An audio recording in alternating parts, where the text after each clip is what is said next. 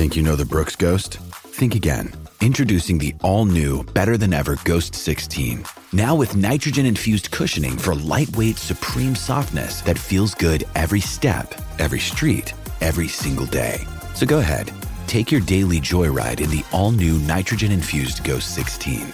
It'll turn your everyday miles into everyday endorphins. Let's run there. Head to brooksrunning.com to learn more.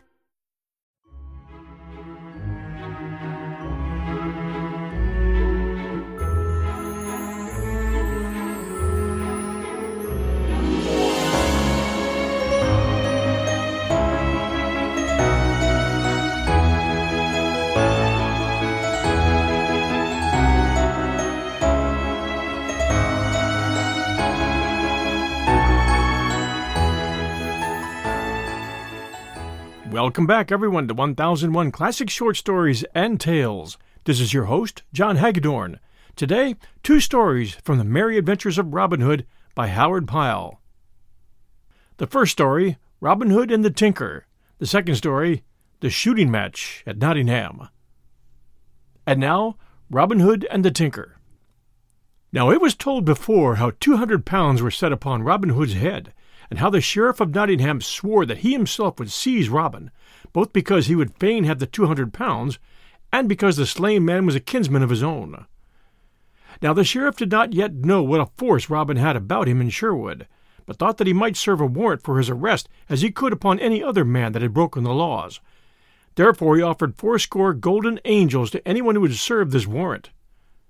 But men of Nottingham town knew more of Robin Hood and his doings than the sheriff did, and many laughed to think of serving a warrant upon this bold outlaw, knowing well that all they would get for such service would be cracked crowns, so that no one came forward to take the matter in hand. Thus a fortnight passed, in which time none came forward to do the sheriff's business. Then said he, "A right good reward have I offered to whosoever would serve my warrant upon Robin Hood, and I marvel that no one has come to undertake the task." Then one of his men who was near him said, "Good master, thou knowest not the force that Robin Hood has about him, and how little he cares for the warrant of king or sheriff. Truly, no one likes to go on this service, for fear of cracked crowns and broken bones." "Then I hold all Nottingham men to be cowards," said the sheriff, "and let me see the man in all Nottinghamshire that dare disobey the warrant of our sovereign lord King Harry, for, by the shrine of St. Edmund, I will hang him 40 cubits high. But if no man in Nottingham dare win 80 angels, I will send elsewhere, for there should be men of mettle somewhere in this land." Then he called up a messenger in whom he placed great trust, and bade him saddle his horse and make ready to go to Lincoln town to see whether he could find anyone there that would do his bidding and win the reward. So that same morning the messenger started forth upon his errand. Bright shone the sun upon the dusty highway that led from Nottingham to Lincoln, stretching away all white over hill and dale. Dusty was the highway, and dusty the throat of the messenger, so that his heart was glad when he saw before him the sign of the Blue Boar Inn, when somewhat more than half his journey was done. The inn looked fair to his eyes, and the shade of the oak trees that stood around it seemed cool and pleasant, so he alighted from his horse to rest himself for a time, calling for a pot of ale to refresh his thirsty throat. There he saw a party of right jovial fellows seated beneath the spreading oak that shaded the greensward in front of the door. There was a tinker, 2 barefoot friars, and a party of 6 of the king's foresters, all clad in Lincoln green, and all of them were quaffing humming ale and singing merry ballads of the good old times. Loud laughed the foresters as jests were bandied about between the singing, and louder laughed the friars, for they were lusty men with beards that curled like the wool of black rams. But loudest of all laughed the tinker, and he sang more sweetly than any of the rest. His bag and his hammer hung upon a twig of the oak tree, and near by leaned his good stout cudgel, as thick as his wrist, and knotted at the end. "Come," cried one of the foresters to the tired messenger, "come join us for this shot. Ho, landlord, bring a fresh pot of ale for each man." The messenger was glad enough to sit down along with the others who were there, for his limbs were weary, and the ale was good. "Now what news bearest thou so fast?" quoth one, "and whither ridest thou today?" The messenger was a chatty soul, and loved a bit of gossip dearly. Besides, the pot of ale warmed his heart, so that, settling himself in an easy corner of the inn bench, While the host leaned upon the doorway, and the hostess stood with her hands beneath her apron, he unfolded his budget of news with great comfort. He told all from the very first, how Robin Hood had slain the forester, and how he had hidden in the greenwood to escape the law, how that he lived therein, all against the law, God wot, slaying his majesty's deer, and levying toll on fat abbot, knight, and esquire, so that none dared travel even on broad Watling Street or the Fosse Way for fear of him. How that the sheriff had a mind to serve the king's warrant upon this same rogue, though little would he mind warrant of either king or sheriff, for Robin was far from being a law-abiding man.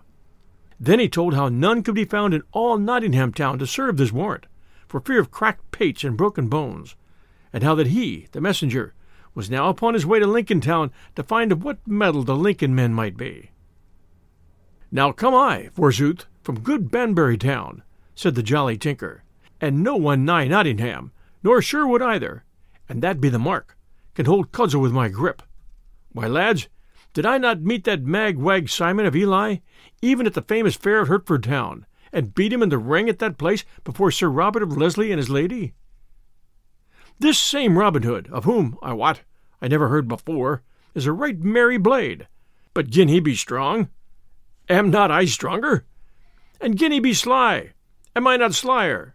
Now by the bright eyes of Nan of the Mill, and by my own name, and that's Wat of the Crabstaff, and by my own mother's son, and that's myself, will I, even I, Wat of the Crabstaff, meet this same sturdy rogue, and gin he mind not the seal of our glorious sovereign King Harry, and the warrant of the good sheriff of Nottinghamshire, I will so bruise, beat, and bemaul his pate that he shall never move finger or toe again. Hear ye that, bully boys? Now art thou the man for my farthing? Cried the messenger, and back thou goest with me to Nottingham town.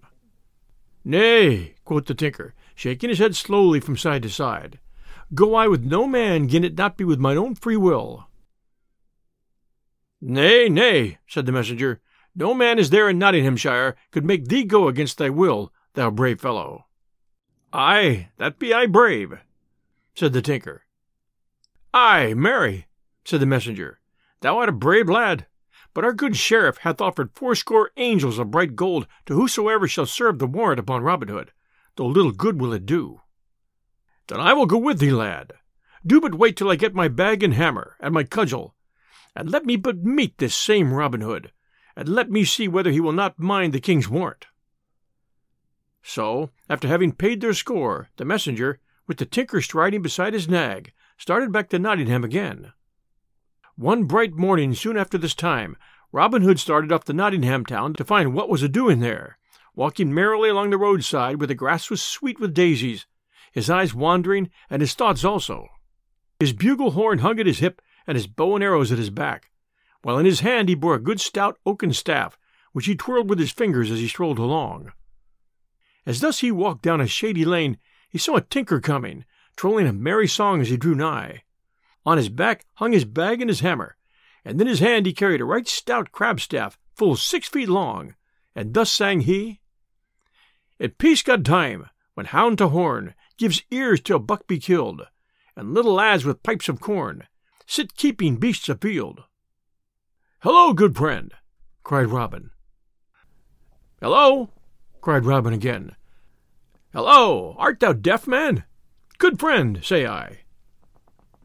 And who art thou dost so boldly check a fair song? Quoth the tinker, stopping in his singing. Hello thine own self, whether thou be good friend or no.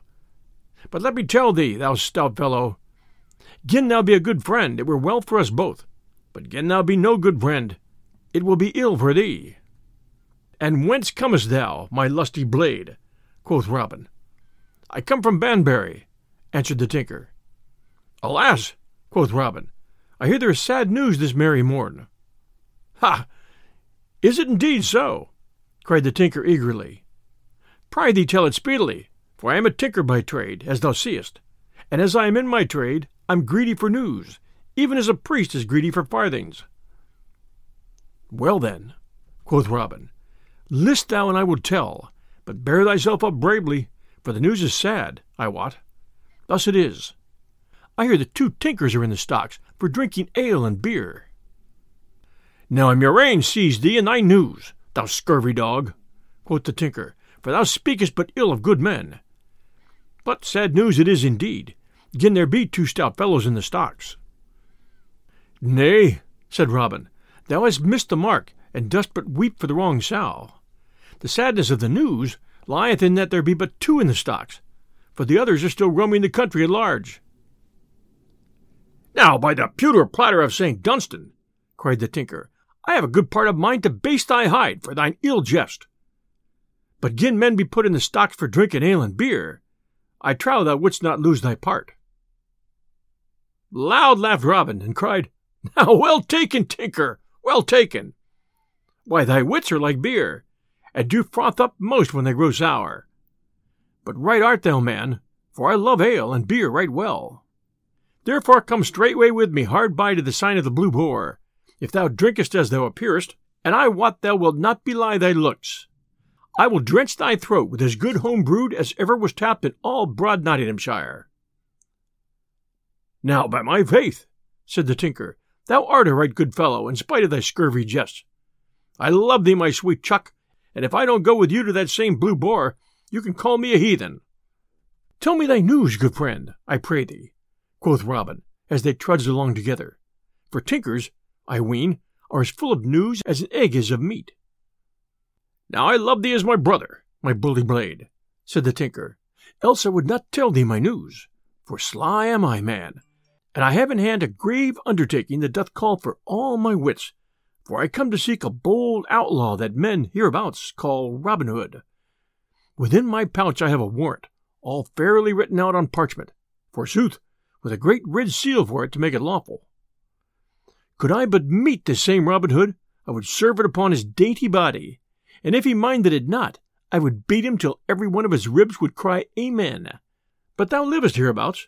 Mayhap thou knowest Robin Hood thyself, good fellow.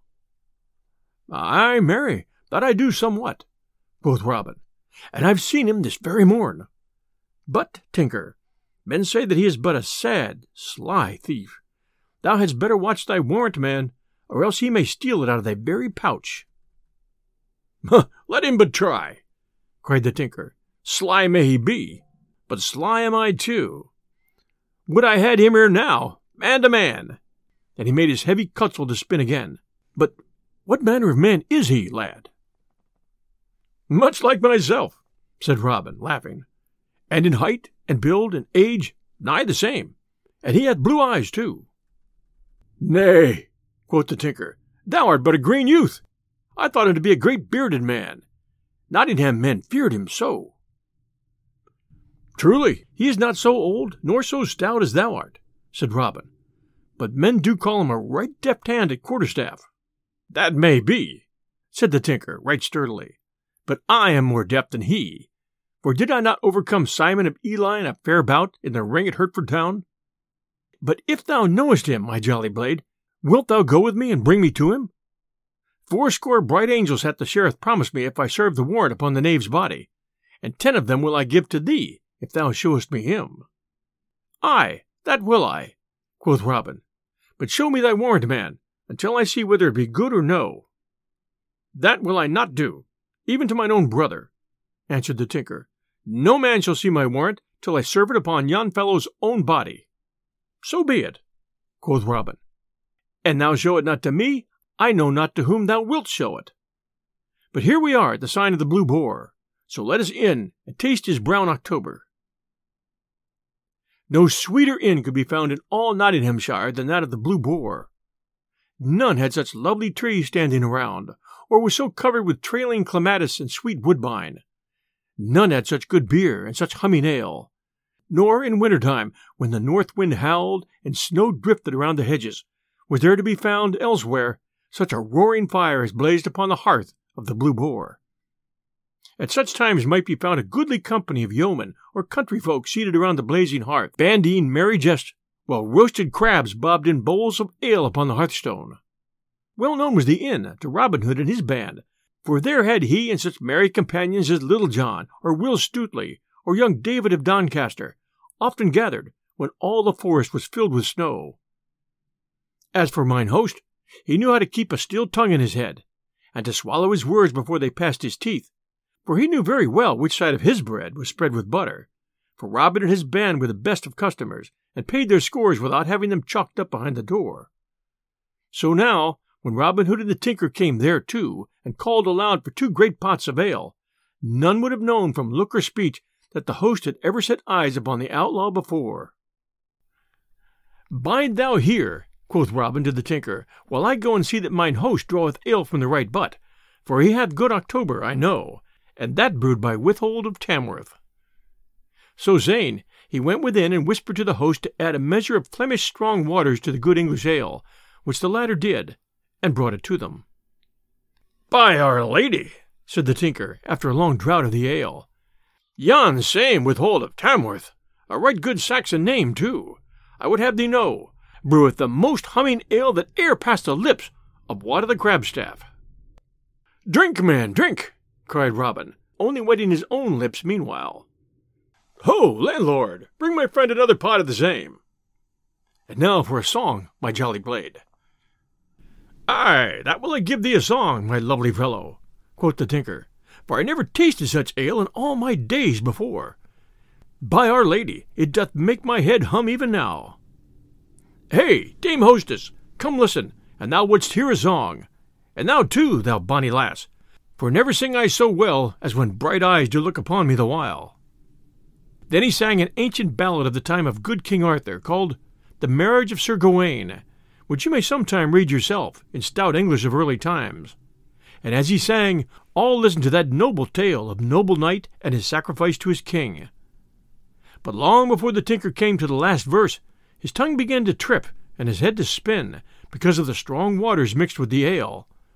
First his tongue tripped, then it grew thick of sound, then his head wagged from side to side, until at last he fell asleep, as though he would never awaken again. Then Robin Hood laughed aloud, and quickly took the warrant from out of Tinker's pouch with his dull fingers. "Sly art thou, Tinker," quoth he, "but not yet, I bow, art thou as sly as that same sly thief, Robin Hood." Then he called the host to him, and said, "Here, good man, are 10 broad shillings for the entertainment thou hast given us this day.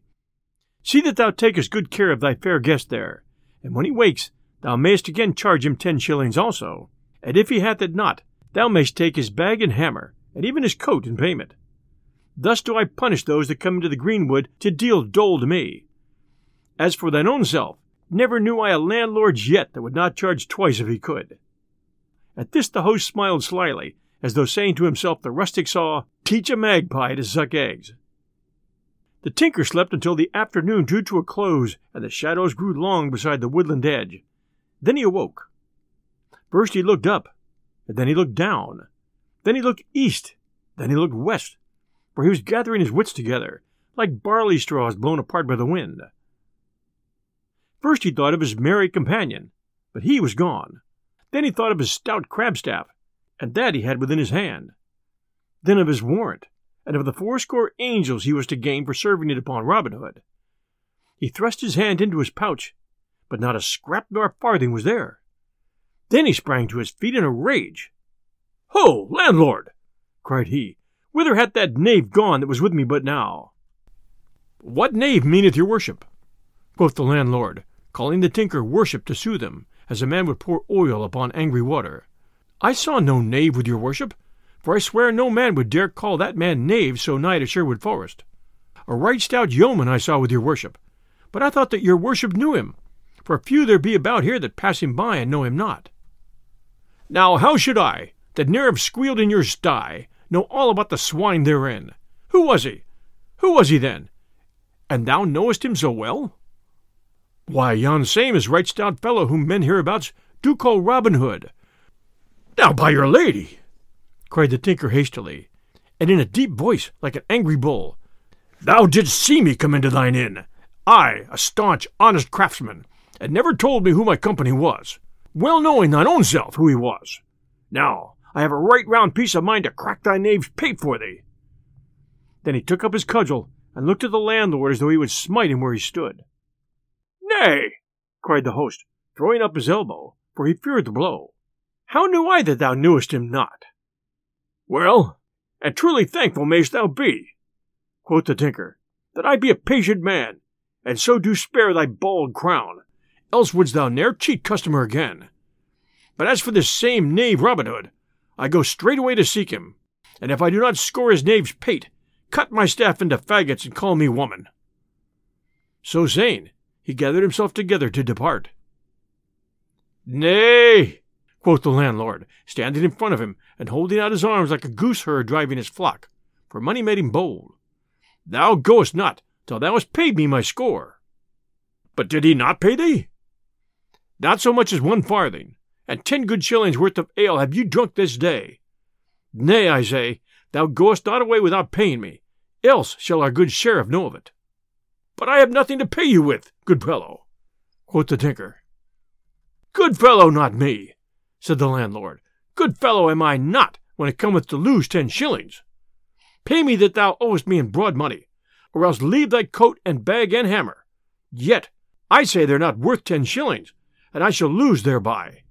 Nay, and thou stirrest, I have a great dog within, and I will loose him upon thee. Macon, open thou the door, and let forth the dog if this fellow stirs 1 step." "Nay," quoth the tinker, for by roaming the country he had learned what dogs were. "Take thou what thou wilt have, let me depart in peace, and many a murrain go with thee. But remember this, landlord, and I catch yon scurvy Robin Hood, I swear he shall pay full with usury for what he hath had."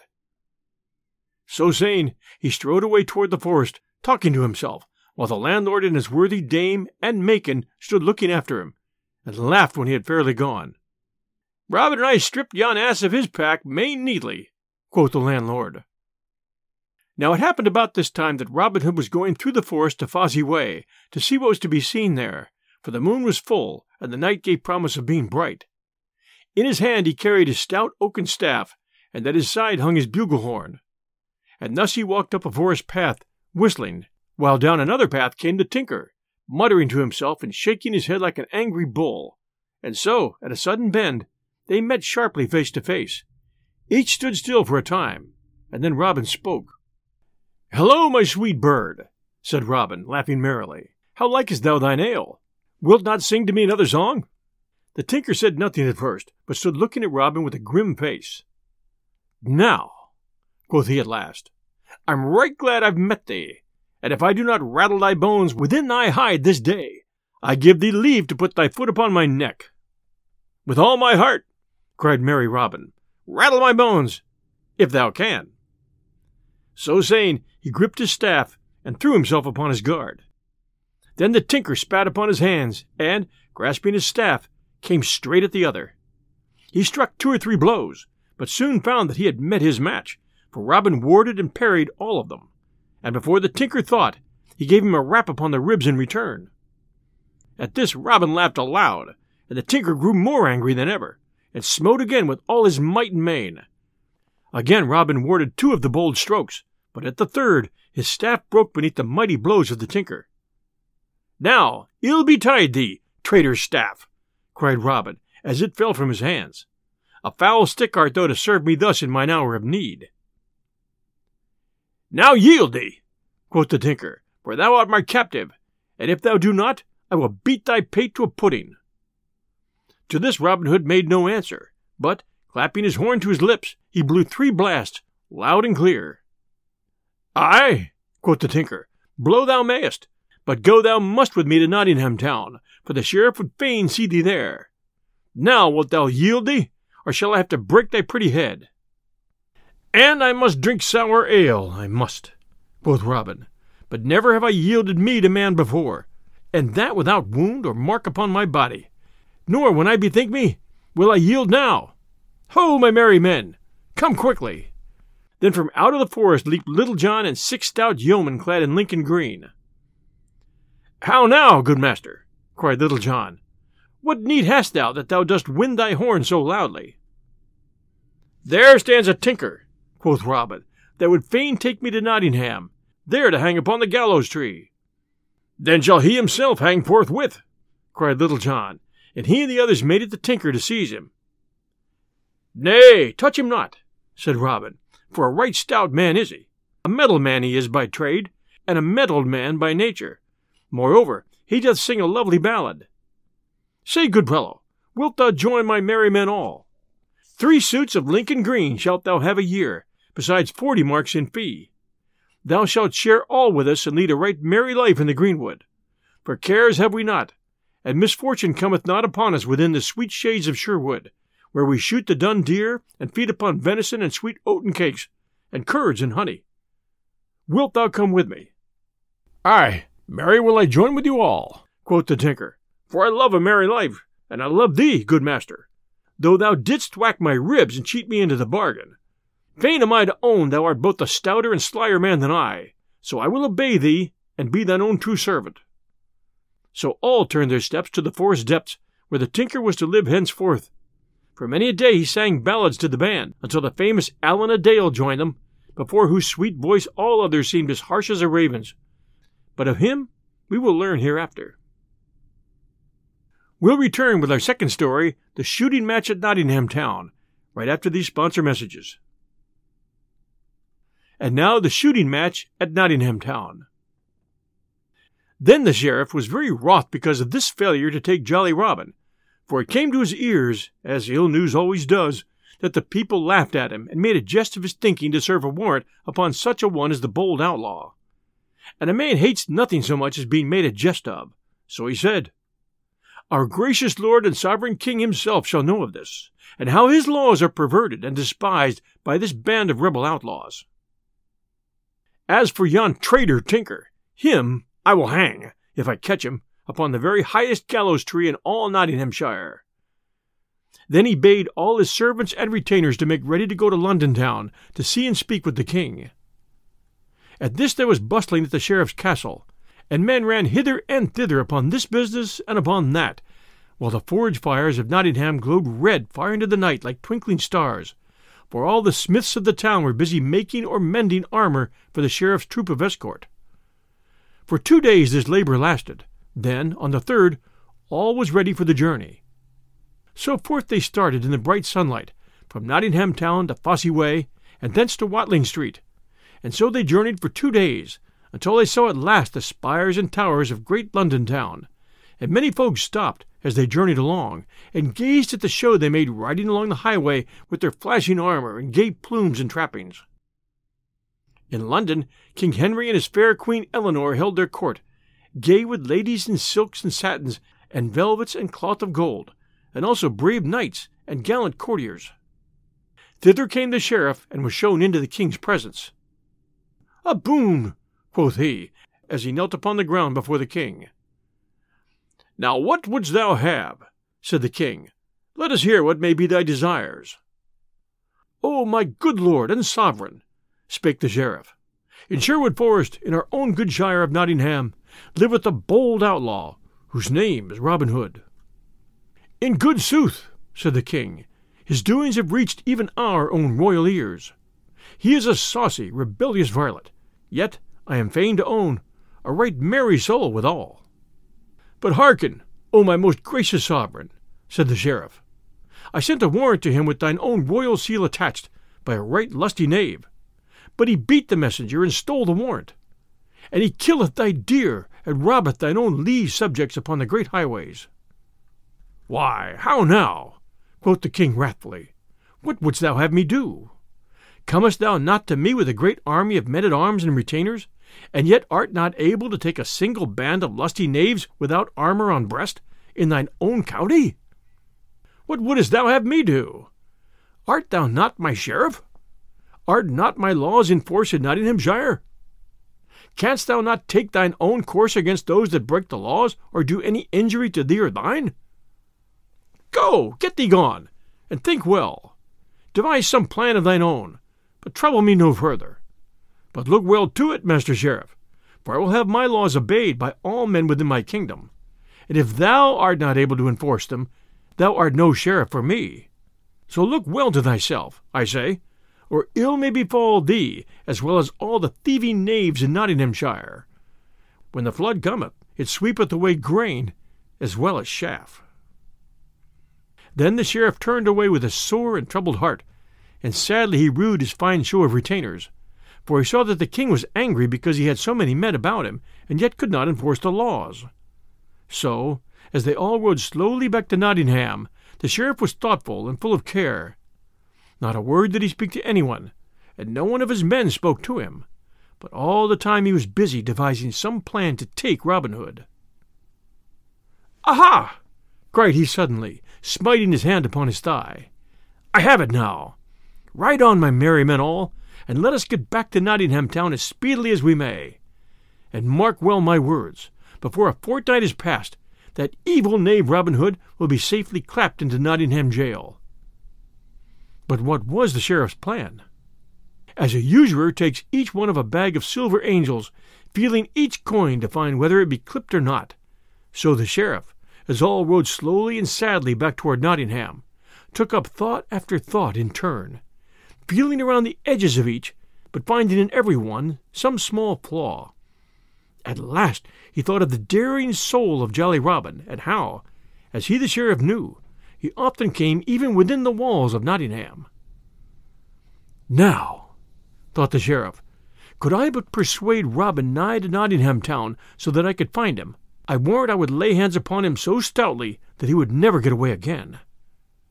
Then of a sudden it came to him like a flash that were he to proclaim a great shooting match and offer some grand prize, Robin Hood might be over-persuaded by his spirit to come to the butts, and it was this thought which caused him to cry, "Aha!" and smite his palm upon his thigh. So as soon as he had returned safely to Nottingham, he sent messengers north and south, and east and west, to proclaim through town, hamlet, and countryside this grand shooting match, and every one was bidden that could draw a longbow, and the prize was to be an arrow of pure, beaten gold. When Robin Hood first heard the news of this, he was in Lincoln town, and hastening back to Sherwood Forest, he soon called all his merry men about him, and spoke to them thus: "Now hearken, my merry men all, to the news that I have brought from Lincoln town today. Our friend the Sheriff of Nottingham hath proclaimed a shooting match, and hath sent messengers to tell of it through all the countryside, and the prize is to be a bright golden arrow. Now I fain would have one of us win it, both because of the fairness of the prize, and because our sweet friend the sheriff hath offered it. So we will take our bows and shafts and go there to shoot, for I know right well that merriment will be a-going. What say ye, lads?" Then young David of Doncaster spoke up and said, "Now listen, I pray thee, good master, unto what I say. I have come straight from our friend Eadom of the Blue Bear, and there I heard the full news of this same match. But, master, I know from him, and he got it from the sheriff's man Ralph of the Scar, that this same knavish sheriff hath but laid a trap for thee in this shooting match, and wishes nothing so much as to see thee there. So go not, good master, for I know right well he doth seek to beguile thee, but stay within the greenwood, lest we all meet dole and woe." "Now," quoth Robin, "thou art a wise lad, and keepest thine ears open and thy mouth shut, as becometh a wise and crafty woodsman. But shall we let it be said that the Sheriff of Nottingham did cow bold Robin Hood and 70 as fair archers as are all in merry England? Nay, good David, what thou tellest me maketh me to desire the prize even more than else I should do. But what saith our good gossip Swanthold? Is it not, a hasty man burneth his mouth, and the fool that keepeth his eyes shut falleth into the pit? Thus he says, truly, therefore we must meet guile with guile. Now some of you clothe yourselves as curtal friars, and some as rustic peasants, and some as tinkers or as beggars. But see that each man taketh a good bow or broadsword, in case need should arise. As for myself, I will shoot for this same golden arrow, and should I win it, we will hang it to the branches of our good greenwood tree for the joy of all of the band. How like you the plan, my merry men all?" Then the cry of "Good, good!" came from the band right heartily. A fair sight was Nottingham town on the day of the shooting match. All along upon the green meadow beneath the town wall stretched a row of benches, one above the other, which were for the knight and lady, squire and dame, and rich burghers and their wives, for none but those of rank and quality were to sit there. At the end of the range, near the target, was a raised seat bedecked with ribbons and scarfs and garlands of flowers for the Sheriff of Nottingham and his dame. The range was 20 paces broad. At the end stood the target, at the other a tent of striped canvas, from the pole of which fluttered many-colored flags and streamers. In this booth were casks of ale, free to be broached by any of the archers who might wish to quench their thirst. Across the range from where the seats for the better folk were raised was a railing to keep the poorer people from crowding in front of the target. Already, while it was early, the benches were beginning to fill with people of quality, who kept constantly arriving in little carts or upon palfreys that curveted gaily to the merry tinkles of silver bells at bridle reins. With these came also the poorer folk, who sat or lay upon the green grass near the railing that kept them from off the range. In the great tent the archers were gathering by twos and threes, some talking loudly of the fair shots each man had made in his day, some looking well to their bows, drawing a string betwixt the fingers to see that there was no fray upon it, or inspecting their arrows, shutting one eye and peering down a shaft to see that it was not warped, but straight and true, for neither bow nor shaft should fail at such a time, and for such a prize. And never was such a company of yeomen as were gathered at Nottingham town that day, for the very best archers of merry England had come to the shooting match. There was Gill of the Red Cap, the sheriff's own head archer, and Dickon Cruikshank of Lincoln town, and Adam of the Dell, a man of Tamworth, of 80 years and more, yet hale and lusty still, who in his time had shot in the famous match at Woodstock, and had there beaten that renowned archer Climb of the Clough. And many more famous men of the longbow were there, whose names had been handed down to us in goodly ballads of the olden time. But now all the benches were filled with guests, lord and lady, burgher and dame, when at last the sheriff himself came with his lady, he riding with stately mien upon his milk-white horse, and she upon her brown filly. Upon his head he wore a purple velvet cap, and purple velvet were his robe, all trimmed about with rich ermine. His jerkin and hose were of sea-green silk, and his shoes of black velvet, the pointed toes fastened to his garters with golden chains. A golden chain hung about his neck, and at his collar was a great carbuncle set in red gold. His lady was dressed in blue velvet, all trimmed with swan's down. So they made a gallant sight as they rode along side by side, and all the people shouted from where they crowded across the space from the gentlefolk. So the sheriff and his lady came to their place, where men-at-arms, with hauberk and spear, stood about, waiting for them. Then when the sheriff and his dame had sat down, he bade his herald wind upon his silver horn, who thereupon sounded 3 blasts that came echoing cheerily back from the grey walls of Nottingham. Then the archers stepped forth to their places, while all the folk shouted with a mighty voice, each man calling upon his favourite yeoman. "Red Cap!" cried some. "Cruikshank!" cried others. "Hey for William of Leslie!" shouted others yet again, while ladies waved silken scarfs to urge each yeoman to do his best. Then the herald stood forth and loudly proclaimed the rules of the game as follows. "Shoot each man from yon mark, which is 70 yards, and 10 from the target. 1 arrow shooteth each man first, and from all the archers shall the 10 that shooteth the fairest shafts be chosen for to shoot again. 2 arrows shooteth each man of these 10. Then shall the 3 that shoot the fairest shafts be chosen for to shoot again. 3 arrows shooteth each man of those 3, and to him that shooteth the fairest shafts shall the prize be given." Then the sheriff leaned forward, looking keenly among the press of archers to find whether Robin Hood was among them. But no one was there clad in Lincoln green, such as was worn by Robin and his band. "Nevertheless," said the sheriff to himself, "he may still be there, and I miss him among the crowd of other men.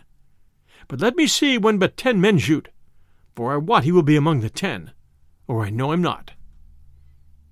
And now the archers shot, each man in turn, and the good folk never saw such archery as was done that day. 6 arrows were within the clout, 4 within the black, and only 2 smote the outer ring, so that when the last arrow sped and struck the target, all the people shouted aloud, for it was noble shooting. And now but 10 men were left of all those that had shot before, and of these 10, 6 were famous throughout the land, and most of the folk gathered there knew them. These 6 men were Gilbert of the Red Cap, Adam of the Dell, Dickon Cruikshank, William O'Leslie, Hubert O'Cloud, and Swithin of Hertford. 2 others were yeomen of merry Yorkshire. Another was a tall stranger in blue, who said he came from London town, and the last was a tattered stranger in scarlet, who wore a patch over one eye. "Now," quoth the sheriff to a man-at-arms, who stood near him, "seest thou Robin Hood among those 10? "Nay, that I do not, your worship," answered the man.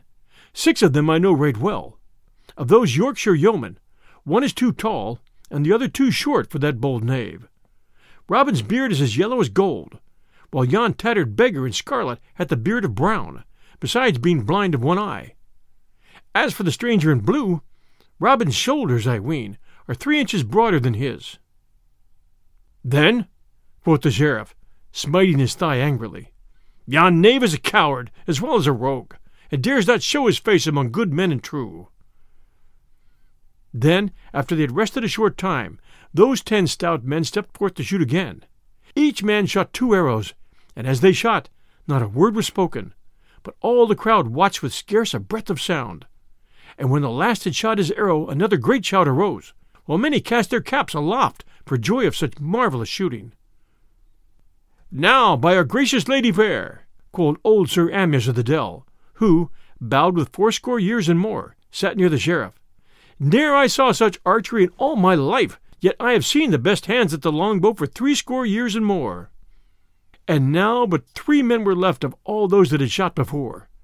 One was Gil of the Red Cap, one the tattered stranger in scarlet, and one Adam of the Dell of Tamworth town. Then all the people called aloud, some crying, "Ho for Gilbert of the Red Cap!" and some, "Hey for stout Adam of Tamworth!" But not a single man in the crowd called upon the stranger in scarlet. "Now shoot thou well, Gilbert," cried the sheriff, "and if thine be the best shaft, 80 broad silver pennies will I give thee beside the prize." "Truly I will do my best," quoth Gilbert right sturdily. "A man cannot do aught but his best, but that will I strive to do this day." So saying, he drew forth a fair smooth arrow with a broad feather, and fitted it deftly to the string. Then, drawing his bow with care, he sped the shaft. Straight flew the arrow, and lit fairly in the clout, a finger's breadth from the centre. "A Gilbert! A Gilbert!" And, "Now, by my faith," cried the sheriff, smiting his hands together, "that is a shrewd shot." Then the tattered stranger stepped forth, and all the people laughed as they saw a yellow patch that showed beneath his arm when he raised his elbow to shoot, and also to see him aim with but one eye. He drew the good yew bow quickly, and quickly loosed the shaft. So short was the time that no man could draw a breath betwixt the drawing and the shooting. Yet his arrow lodged nearer the centre than the other by twice the length of a barley corn. "Now, by all the saints in paradise," cried the sheriff, "that is a lovely shaft in very truth." Then Adam of the Dell shot, carefully and cautiously, and his arrow lodged close beside the stranger's. Then after a short space they all 3 shot again, and once more each arrow lodged within the clout. But this time Adam of the Dells was farthest from the centre, and again the tattered stranger's shot was the best. Then, after another time of rest, they all shot for the 3rd time. This time Gilbert took great heed to his aim, keenly measuring the distance, and shooting with shrewdest care. Straight flew the arrow, and all shouted till the very flags that waved in the breeze shook with the sound, and the rooks and daws flew clamoring about the roofs of the old grey tower, for the shaft had lodged close beside the spot that marked the very centre. "Well done, Gilbert!" cried the sheriff, right joyously. "Fain am I to believe the prize is thine, and right fairly won. Now, thou ragged knave, let me see thee shoot a better shaft than that." Not spake the stranger, but took his place, while all was hushed, and no one spoke or even seemed to breathe, so great was the silence for wonder what he would do. Meanwhile also, quite still stood the stranger, holding his bow in his hand, while one could count 5. Then he drew his trusty yew, holding it drawn but a moment, then loosed the string. Straight flew the arrow, and so true that it smote a grey goose feather from off Gilbert's shaft, which fell fluttering through the sunlit air as the stranger's arrow lodged close beside his of the red cap, and in the very centre of the target. No one spoke a word for a while, and no one shouted, but each man looked into his neighbour's face amazedly. "Nay," quoth old Adam of the Dell presently, drawing a long breath and shaking his head as he spoke. 80 years and more have I shot shaft, and maybe not at all times bad. But I shoot no more this day, for no man can match with you, stranger, whosoe'er you may be." Then he thrust his shaft into his quiver, rattling, and unstrung his bow without another word. Then the sheriff came down from his dais and drew near, in all his silks and velvets, to where the tattered stranger stood leaning upon his stout bow, while the good folk crowded round to see the man who shot so wondrously well. "Here, good fellow," quoth the sheriff, "take thou the prize, and well and fairly hast thou won it. I bow. What may be thy name, and whence comest thou?" "Men do call me Jock o' Teviotdale, and thence am I come," said the stranger. "Then by Our Lady, Jock, thou art the fairest archer that e'er mine eyes behold, and if thou wilt join my service, I will clothe thee with a better coat than thou hast upon thy back. Thou shalt eat and drink of the best, and that every Christmastide 80 marks shall be thy wage. I trow thou drawest better bow than that same coward knave Robin Hood, that dared not show his face here this day. Say, good fellow, wilt thou join my service?" "Nay, that will I not," quoth the stranger roughly. "I will be mine own, and no man in all merry England shall be my master." "Then get thee gone, and a murrain seize thee," cried the sheriff, and his voice trembled with anger. "And by my good faith and troth, I have a good part of mind to have thee beaten for thine insolence." Then he turned upon his heel and strode away. It was a right motley company that gathered about the noble greenwood tree in Sherwood's depths that same day. 80 and more of barefoot friars were there, and some that looked like tinkers, and some that seemed to be sturdy beggars and rustic hinds, and seated upon a mossy couch was one all clad in tattered scarlet, with a patch over one eye, and in his hand he held the golden arrow that was the prize of the great shooting match. Then, amidst a noise of talking and laughter, he took the patch from off his eye, and stripped away the scarlet rags from off his body, and showed himself all clothed in fair Lincoln green, and quoth he, "Easy come these things away, but walnut stain cometh not so speedily from yellow hair." Then all laughed louder than before, for it was Robin Hood himself that had won the prize from the sheriff's very hands. Then all sat down to the woodland feast and talked among themselves of the merry jest that had been played upon the sheriff, and of the adventures that had befallen each member of the band in his disguise. But when the feast was done, Robin Hood took Little John apart and said, "Truly am I vexed in my blood, for I heard the sheriff say today, 'Thou shootest better than that coward knave Robin Hood, that dared not show his face here this day.' I would fain let him know who it was who won the golden arrow from out his hand, and also that I am no coward such as he takes me to be."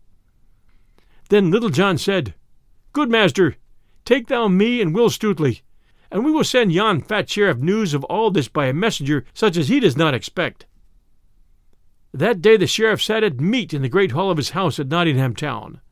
Long tables stood down the hall, at which sat men-at-arms and household servants, and good stout villains, and good stout bondservants, in all 80 and more. There they talked of the day's shooting as they ate their meat and quaffed their ale. The sheriff sat at the head of the table upon a raised seat under a canopy, and beside him sat his dame. "By my troth," said he, "I did reckon full roundly that knave Robin Hood would be at the game today. I did not think that he was such a coward. But who could that saucy knave be who answered me to my beard so bravely? I wonder that I did not have him beaten, but there was something about him that spoke of other things than rags and tatters." Then, even as he finished speaking, something fell rattling among the dishes on the table, while those that sat near started up wondering what it might be. After a while, one of the men-at-arms gathered courage enough to pick it up and bring it to the sheriff. Then everyone saw that it was a blunted grey goose shaft with a fine scroll, about the thickness of a goose quill, tied near to its head. The sheriff opened the scroll and glanced at it, while the veins upon his forehead swelled and his cheeks grew ruddy with rage as he read. For this was what he read: "Now heaven bless thy grace this day, say all in sweet Sherwood, for thou didst give the prize away to merry Robin Hood." "Whence came this?" cried the sheriff in a mighty voice. "It came through the window, your worship," quoth the man who handed the shaft to him. Thank you all for joining us for these two great stories, Robin Hood and the Tinker and the Shooting Match at Nottingham, from The Merry Adventures of Robin Hood by Howard Pyle. We could really use some fresh reviews here at 1001 Classic Short Stories and Tales, so if you've been enjoying our stories, now would be a great time and a very much appreciated time for you, especially you Apple listeners, to take a few moments and send us a review for 1001 Classic Short Stories and Tales. We also appreciate our Patreon supporters at patreon.com/1001 Stories Network. We appreciate all of our listeners more than you could ever know, and we appreciate your sharing our shows with others. By the way, I had made a note of telling you that we've just started a great story over at 1001 Stories for the Road. The story was the second novel written by the great mystery writer Agatha Christie. The story is called The Secret Adversary, and we're reading it 2 chapters at a time. I believe that you who listen here at 1001 Classic Short Stories would enjoy this story, as well as others we've done there, very, very much. That's 1001 Stories for the Road. Whether you listen to Apple or Android hosts like Spotify, you'll find 1001 Stories for the Road there. The Secret Adversary is a great story, and I know you'll enjoy it, so give it a try. Meanwhile, everyone, we'll return next Sunday night at 6 p.m. Eastern Time. Until then, everyone, stay safe, and we'll be back soon.